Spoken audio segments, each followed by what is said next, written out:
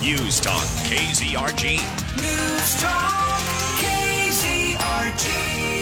FM 102.9, 105.9, AM 1310, and on your smart speaker, it is News Talk KZRG. Peter Thiel. Steve Scott. And Ted Bohorquez. He is the congressman who's been in place since as soon as we had the Speaker of the House. His name is Eric Burlison. Good morning, Eric. How are you? Good morning, Peter. How are you doing? Excellent. So you got your committee assignments. Now, I did. Now, oversight and accountability is that what does that committee actually do? So if that's the committee that does the investigative work, it looks into abuses that are happening within most of the agencies of the federal government. So it has and even has the authority to investigate things that are outside of the federal government, that are not governmental agencies.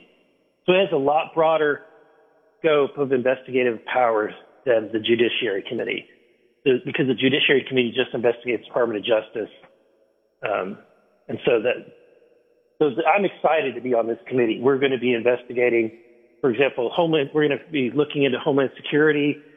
We're interviewing Border Patrol agents within the first month of February. We're looking into the Joe Biden documents, misuse of classified documents.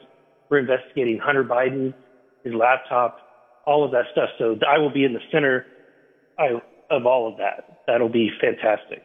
That is very exciting. And this is a committee you had spoken to us in previous weeks of wanting to be a part of, transportation and infrastructure. And a lot of people are saying, hey, we need to expand 44. That needs to be an extra lane either way. Yeah, I think so. It's become congested. And I drive 44 a lot. And it is congested really from one end of Missouri to the other. And we need a 3-lane or 6-lane I-44 for sure. Yeah, and again, probably need a lot of. And what people don't realize is that with the flow of goods and of people through the area, it's an absolute economic boom to our entire state. Yeah, it is. We're a trucking hub. We're a hub for a lot of things that travel through the United States, and to me, 49 and I-44 are critical highways. Definitely need to expand I-44. I'd like to expand even roads like 59, right? Yes. 59 is pretty, sometimes you get behind somebody that's moving pretty slow, it's impossible to pass. Yeah, and again, it's just roads are good for everything, and expanding them is an important thing going on. Education and the Workforce Committee, Eric Burlison, what does that exactly do? So it deals with, on the national level, I assume any of the regulations related to the Department of Education, I would just assume eliminate the Federal Department of Education, but we would oversee that, and then also anything related to labor. So I think I'd heard that there was a lot of interest in getting me on that committee because of the work that I'd done to try to pass right to work in Missouri and pass paycheck protection in Missouri. I handled a lot of the labor union regulation, to try to really protect individual worker rights and worker freedom, and so there was a lot of interest in getting me on that committee. But I'm really excited. I think that what will be really good for our community, as well as for our universities, there's a lot of grants that impact them and other things that are important to both like Missouri Southern and Missouri State University, as well as OTC, College of the Ozarks, all of those. Matt Gaetz got a little flourish this week through abolish the ATF legislation. You're a co-sponsor. What does this do besides abolish the ATF? It does just that, and what the impact will be is that, at the end of the day, this is an agency that is really carrying out what I think is an inappropriate, unconstitutional act. The federal government in the Constitution is very clear. There shall, the rights of the people to keep and bear arms shall not be infringed, period. And so, in my opinion, that any kind of enforcement agency on that is unconstitutional. I myself am looking to file my first bill when we come back on Tuesday, and so you'll see that it's to address this issue where you have the Joe Biden administration or any administration has misused the National Firearms Act, and there's language in a lot of these acts that are passed that give authority to the regulatory body, to the agency to make up rules, right? Yes. So the authority that we gave them is something that they're driving a semi-truck through to pass all of these new mandates. And the most recent one was to ban pistol braces.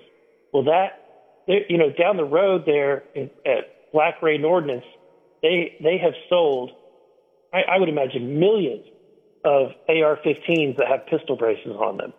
And that makes Joe Biden just immediately, with the stroke of a pen, made millions of Americans, a felon if you are not complying with this. And this is not acceptable. It's something we have to fight back on. And so Matt Gaetz's bill is taking away the teeth, removing the teeth from the tiger, and my bill is going to eliminate the tiger. I think that sounds great. Let's talk about Eric Burlison, by the way, new congressman for Southwest Missouri. Let's talk real quickly about the debt ceiling. President Biden said he will not negotiate with Kevin McCarthy in the House. Who flinches first? Well, I hope that Biden flinches. We worked really hard to get in negotiations to get us to a position where McCarthy would have the courage to hold the line on this. And so that was part of when people wondered why did it take so long, why were there so many votes? Well, it's because there are a lot of people that wanted an assurance that McCarthy would hold the line on the spending. So I feel really excited about the fact that we might, for the first time since Newt Gingrich and this contract with America, that we might be able to actually start balancing the budget and curbing spending. One of the things in these battles that have happened post-haste is that Republicans have allowed a narrative to be developed by the Democrats, and they respond instead of leading. The narrative needs to be built right now around the idea of the people need to know where their money is being spent. I don't know the exact language, but it has to come from Republicans first and not Democrats driving the narrative. Yeah. And we in the past, they got beat on these fights. They got checkmated, if you will, because the strategy wasn't well thought out. And we're going to try a new play, if you will, this time around. And one of the approaches, they're calling it the Massey Plan, named after Thomas Massey, who's a firebrand conservative out of Kentucky. And so the idea is that we're going to pass a continuing resolution, which most of the time, nobody wants to keep doing that. But what we would do is use this as a tool to pass it that would fund the federal government to, let's say, 90, even if we did 99 or near 100% funding, then what that won't include is any increases in expenditures. So then you follow that up with appropriation bills that are actually passed, where we're actually deciding where money is going to be spent, because they haven't done that. No, I know years. that. Yeah. And then we put those on in the Senate and tell the Senate, look, if you're not going to pass these appropriation bills, then pass the continuing resolution, which funds the budget to the tune of 99%, but you cannot blame us for the debt ceiling crisis, because if we funded it, then there's no crisis. Everything is appropriated. So there's a strategy there that's in place. I'm new, so I don't know all of the details, but that's kind of the 3,000-foot view of what I've heard about. Congratulations, by the way, Eric Burleson, being named a member of the conservative dream team by Breitbart. Now, do you get a plaque? Do they send you a plaque? What happens? Yeah. I'm gonna put that on my wall. That's pretty awesome. So, congratulations. Thanks, Eric. It'll be exciting. We'll talk to you next week. Peter. All right. Have a great weekend. You do too. Eric Burleson, everybody. It's News Talk KZRG.